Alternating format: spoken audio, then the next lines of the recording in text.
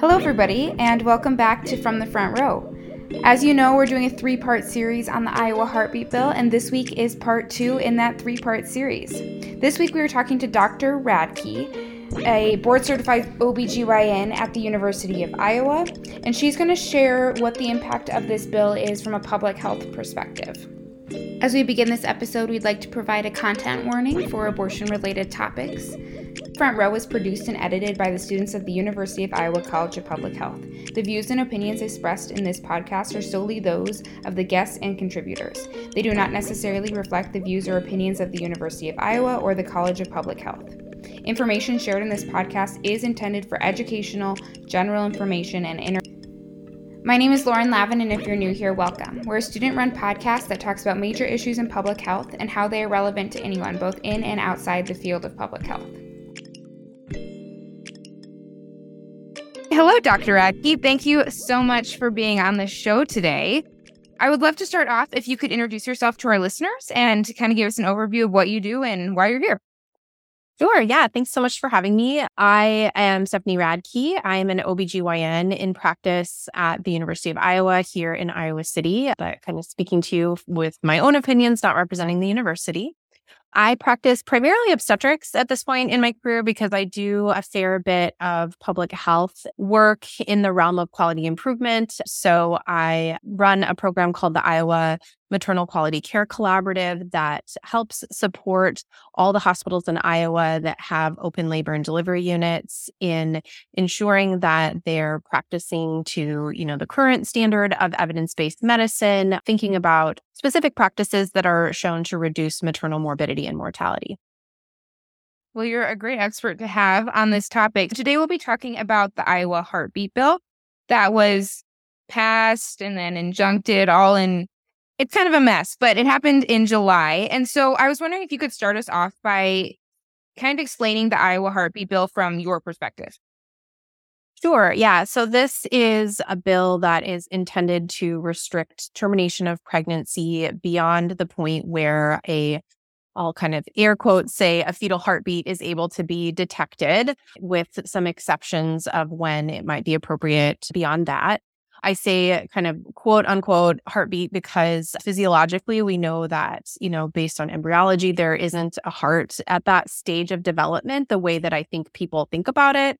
The heart is a 4-chambered structure that pumps blood around the body. And at this stage of development, what will eventually become the heart is a tube, and it's kind of having sort of somewhat random kind of electrical movements, and it is not pumping blood around because there are not red blood cells in the embryo at that point. But when we can see kind of activity at that area is when the law says that we wouldn't be able to have a pregnancy terminated electively.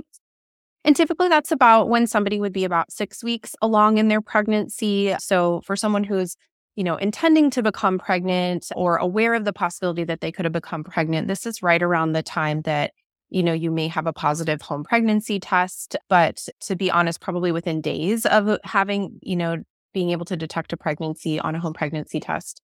In somebody who's maybe not planning to become pregnant or not aware of the possibility, or who has irregular periods to some extent, it is very possible that you would not yet have noticed that you were pregnant at the time that you would then be passing the point where a pregnancy termination would be an option for that person. That is good information. I know that people have talked about the medical maybe inaccuracies of the bill and that heartbeat portion being one of them. Were there any other things in there that from a medical standpoint you were concerned about? I think I think that it really can tug at people's heartstrings to talk about. I think many people think about the essence of life being a beating heart. And so to me, it felt a little bit manipulative to suggest that there's a fully formed tiny human at that stage. And so that felt a little medically inaccurate. I think the other challenge with that being the criteria rather than an actual gestational age is that it also depends on how you perform the ultrasound and, characteristics of somebody's body habitus. If you're doing an abdominal ultrasound on somebody with a larger body, you'll probably would need to be a little further along before you would be able to definitively see some cardiac activity. And so that makes it kind of inconsistent how this would be applied, which again doesn't feel appropriate. I think some of the other things are, the medical emergencies exception is, an endangerment to the mother or pregnant person's life or fetal abnormalities that are incompatible with life. And that's not very well defined. Nothing in medicine is purely black and white. And so there are many fetal anomalies, for example, where we know there is a much higher rate of deaths, but it's really hard to say, like, is there a 100% chance that a baby born with this condition would die versus a 100% chance that someone would live? We sort of live in the gray. And that's where I think it's really important for people to be able to make informed choices. And that language certainly muddies the water there about what is appropriate to still offer somebody a pregnancy termination for a really significant abnormality. Yeah. A lot to wrestle with. Right. As a clinical practitioner, what impact does this bill have on your clinical practice or maybe clinical practice at large in the state of Iowa? Yeah. I mean, I think that many people are paying attention to this. And so this isn't the first go round of legislation that is sought to limit people's choices and availability of family planning services. And so we have seen more fear amongst some women in that they're coming in and requesting longer acting contraceptive devices such as IUDs, people seeking sterilization due to stated fears that if they were to accidentally become pregnant, that they wouldn't have the ability to end a pregnancy that was unplanned and unwanted. And so that it feels to me like there's some fear in some members of the community of women in reproductive age. I think that it certainly poses challenges for people who have limited access to healthcare and may not have the ability to obtain contraception. We know that, there's a significant portion of the population of women of reproductive age who are not insured, people who either are not eligible for Medicaid due to their legal status in the United States, or their income is just above a Medicaid cutoff, but they don't make enough money to actually have an employer provided plan or to be able to afford purchasing health insurance. And I think that gap of people is really underserved in many ways, but this sort of limitation, I think, poses further challenges to people who are generally already financially strained in being able to access healthcare and be able to access pregnancy prevention services if they're not desiring to be pregnant. So we don't really see, right? Like, we don't see people who don't have health insurance entering the healthcare system all that much, but we know that they are there, and then we see them enter the healthcare system, with, unplanned or poorly timed pregnancies. And, they haven't been receiving care and they didn't have the opportunity to prevent the pregnancy that they now will be carrying because if they don't have the option to terminate. Right. I think this is tangentially relevant, but one of my favorite stats that I think people don't realize is that 50% of the births in America are covered under Medicaid. And so really reproductive health and maternal and child health is, I don't know, it's a government issue. It's a lot of Medicaid coverage. Yeah. And in Iowa, it's about 40% are primary Medicaid. And then an additional portion that I don't know the number of people have Medicaid as a secondary. People may not know that Iowa actually has really generous Medicaid eligibility for what's kind of called pregnancy Medicaid, meaning that when you are pregnant, you are eligible for Medicaid under a different set of criteria than a non-pregnant adult. And so the income eligibility for Medicaid in Iowa when you're pregnant is really high. And so that means that we basically don't have that gap that I had mentioned previously, where what we instead see is there's often an overlap where there are people who are employed, but at maybe the lower end of the income spectrum actually have dual coverage in pregnancy, meaning that they have an employer plan or some other plan. And then they also have Medicaid. And that's really helpful because a lot of times the commercial insurance plans have higher deductibles. And so the Medicaid can kick in and help cover that. So Iowa does a really great job of ensuring that people who are pregnant can receive healthcare while they are pregnant. But I think you're exactly right. Like, it is a state government issue. It's not something that it only lives in the realm of private insurance. Right. You kind of touched on this, but maybe we can dive a little bit further. Do you see any equity issues, or how does this bill disproportionately impact vulnerable, marginalized communities within Iowa? Yeah, I mean, I kind of started to go there a little bit before, but I think that People who do not have access to health insurance or access to health care outside of pregnancy are really disadvantaged because there are very limited opportunities for them to access family planning services to prevent pregnancy. Certainly, people can purchase barrier methods of contraception, such as condoms, over the counter, but it is really challenging and expensive to access more reliable forms of contraception, such as hormonal contraceptive methods or what are called long-acting reversible contraceptives, which is a category that would include things like intrauterine devices or IUDs and contraceptive implants. And so I think that, really if the goal of the legislation is to encourage pregnancies to be carried to term and be planned and wanted, then I think we need to recognize that there are many people who are not desiring to become pregnant, right? And if we don't grant them access to health insurance, then it becomes extremely financially prohibitive to obtain some of these methods. There are certainly a few places where people can obtain family planning services at a reduced out-of-pocket cost. But, largely historically in Iowa, that was through clinics like Planned Parenthood, which have been closing because other legislation prevented them from accessing other types of federal funding to provide family planning services. And so it feels as though people who are lower income are really out of options or have very limited options with regard to being able to control their reproductive potential. And we know that that group of individuals tends to be people who are, more likely to have a lower degree of education, more likely to be a racial or ethnic minority, more likely to not have English as their first language. And so people who may already have other barriers to accessing healthcare and services, as well as if you are very low income, and there's only a handful of clinics where you potentially could obtain a very low cost contraceptive services, it may be geographically very far away from you. And so then there's travel barriers and childcare barriers. So kind of the layers of challenges that people may face in obtaining services to prevent a pregnancy may be insurmountable for a lot of people.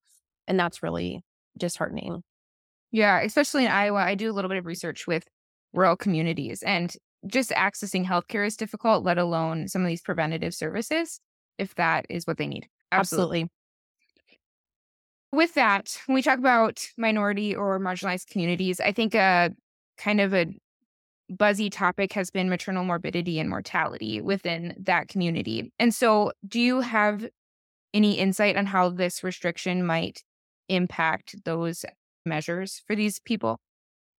Yeah, I mean, I think that that's a really important question that we should be asking. I think sometimes people just fixate on, oh, well, people will carry their pregnancies to term and they'll have a healthy pregnancy outcome and more babies will be born. And that may be kind of the ideology that is driving the desire by some to pass this sort of legislation. But just like I said before, we live in this space of gray. In medicine, it's really complicated, right? I mean, there are people who have medical conditions that make pregnancy very unsafe for them because of the way that the body changes, particularly the circulatory system in pregnancy, that people who have any sort of underlying heart disease or heart condition, pregnancy can be extremely unsafe for. People who have high propensity to form blood clots, pregnancy can be extremely unsafe for. People who have cancer. And you might think like, oh, that's so rare. Like that doesn't affect anybody, but it really actually does. And it's not an unusual thing for us to see, like at the university, people who have these really complicated medical problems and they're pregnant. And it's very complex for our high risk pregnancy specialists to manage their pregnancy. But that being said, even kind of more quote unquote, like normal people, especially when you think about severe maternal morbidity, which is generally it's a collection of kind of a catch-all term for different conditions that can arise generally around the time of childbirth that are potentially life-threatening, meaning that somebody is requiring quite a bit of extra medical care. And if untreated, there's a reasonable chance that somebody could even die from that condition. That's often studied because the drivers of severe maternal morbidity are very similar to the drivers of maternal mortality, and there's more severe maternal morbidity events. And so it's a little bit easier to study when we're thinking about how to prevent maternal deaths. But we know that people who enter pregnancy with underlying health conditions, even more common things like high blood pressure, diabetes, being overweight, or having obesity affecting their pregnancy, asthma, people who smoke, people who are a bit older at the time that they're carrying a pregnancy, all of those are risk factors for experiencing severe maternal morbidity. And we know that people who don't have access to health insurance are less likely to be in a good state of health. We know that if you aren't able to access health insurance, you probably have barriers to accessing other factors that influence your health, such as healthy foods, in the ability to exercise and maintain a healthy weight. People may be more likely to have negative health behaviors, such as smoke. So when you start to think about like who is at most risk for an unplanned pregnancy, it's going to be somebody who doesn't have health insurance. Who is at most risk then of entering pregnancy in a poor state of health? It's going to be somebody who hasn't been receiving healthcare services. And if people aren't able to exercise any degree of control over whether or not they continue that pregnancy, I do think we're going to see more people having high risk pregnancies, and that is going to lead to more complications and potentially more maternal deaths. Just simply, kind of doing the numbers of complications that arise related to high blood pressure conditions in pregnancy, related to complications of childbirth, et cetera. So there's kind of like that bucket of like more people who might generally be less healthy and therefore have less healthy pregnancy outcomes. The other bucket is like really specific morbidity and mortality that may come from the inability to terminate a pregnancy. And again, like as you mentioned at the beginning, the law is currently not in effect, but I think, were the law to go into effect, we are learning a bit about what that could mean with examples coming out of Texas, which has a very similar, very restrictive ban on abortion services, where situations where, and again, the language in Texas is a little bit different than the language here, so I don't want to completely conflate them, but this medical emergency that endanger someone's life or fetal abnormalities that are incompatible with life is a little bit of a subjective definition. And so we think about scenarios that are rare but very serious for the person who's pregnant. And if there is any uncertainty on the part of the clinical team about whether it's appropriate for them to act in a way that would terminate the pregnancy, we would expect that there's probably going to be delay in treatment and perhaps withholding of appropriate life-saving treatment in rare situations. So conditions that we see, honestly, like not infrequently, are people whose water bag breaks well before the baby is of a gestational age to be viable. We have a phenomenal neonatal intensive care unit here at the University of Iowa, arguably considered one of the best in the world for resuscitating premature babies. But there's still a floor like below which like the baby is simply not developed enough to be resuscitated. And so we see this, that people come in and their water bag has broken and they're like 18 weeks or 20 weeks along. So a couple weeks from where you get to the point where our NICU has reasonable chance of survival, and people, maybe make a choice to continue the pregnancy. Or if there was a restriction, they would not be given the choice to continue the pregnancy. And they're at enormously high risk for infection. So an infection setting in inside the uterus because the water bag is broken. Usually the cervix is a little bit open at that point. And people can very, very rapidly develop an infection that spreads throughout their body called septic shock. And that can even cause someone to die. There's a very publicized case out of the country of Ireland where somebody had that exact situation. And because their fetus still had cardiac activity, the pregnancy was not terminated and ultimately the woman died. And that case actually resulted in that country changing their laws because they recognized that was really an unacceptable outcome. So I think there is a lot of fear amongst healthcare providers about what to do in that situation, right? Because we know that that's the clinical course that case could follow. But like if she doesn't have an infection right now, then is it really an endangerment to her life? And so that's where the gray zone comes in. It's like we don't have a crystal ball that's going to tell us, is she going to get infected or is she not? And that then limits our ability to, say, well, can we offer this person a pregnancy termination because of that possibility? I don't know. Or what if, somebody is bleeding heavily because the placenta has started to prematurely separate from the wall of the uterus? How much bleeding before we would say it's endangering the person's life? Does she need to bleed so much she needs a blood transfusion? Does she need to have 4 blood transfusions? I mean, where is the line there? And while I certainly appreciate that we don't want the legislature really getting overly specific in dictating how we practice medicine, I think that the ambiguity in that is going to lead to clinicians hesitating. And that is going to lead to more morbidity and potentially a risk of maternal mortality or maternal death in these complex situations. So I think probably some examples that maybe people hadn't thought about, but these are real conditions that come up. And these are the types of situations where we may see somebody actually dying because they weren't able to terminate a pregnancy. And even if that's only one person, I think we would all agree that that's one person too many. Yeah, I had never heard it explained in kind of those two buckets. So I think that that was a really great way for our listeners to be able to understand how it impacts it in kind of two different ways. While this bill does focus on abortion access, do you think there'll be any impact on access to family planning services as a whole in Iowa? No, I think that's a really interesting question. I sort of mentioned before that the current limited access to family planning services for certain populations makes this bill more problematic for them. I think it does speak to, maybe a value of our legislature that they would prefer that people become pregnant and carry pregnancies to term. And so I think that there is also a fear, and I don't know how grounded in reality it is or not, that there may then also be considerations to limit access to certain forms of contraception. And I don't know. I don't know that we know that, but it feels like anything is possible in a way that is scary. And certainly I think that people should be informed and paying attention to the types of bills that people are talking about. Because again, if you're really wanting to just talk about supporting somebody and carrying a pregnancy to term, then we should also be talking about helping people to plan and time their pregnancies appropriately so that their pregnancy is desired. And this question of termination is not something routinely coming up, right? I mean, the vast majority of pregnancies that are terminated are because they are unplanned or poorly timed. And so I think if we actually increased our access to family planning services, that would be a more respectful way to decrease utilization of abortion services, if that's the goal. Yeah. This is a little bit of a side note, but how do you feel about the FDA approval of over-the-counter birth control? Do you think that ties in? Is that you think in response to lack of access to abortion now in America?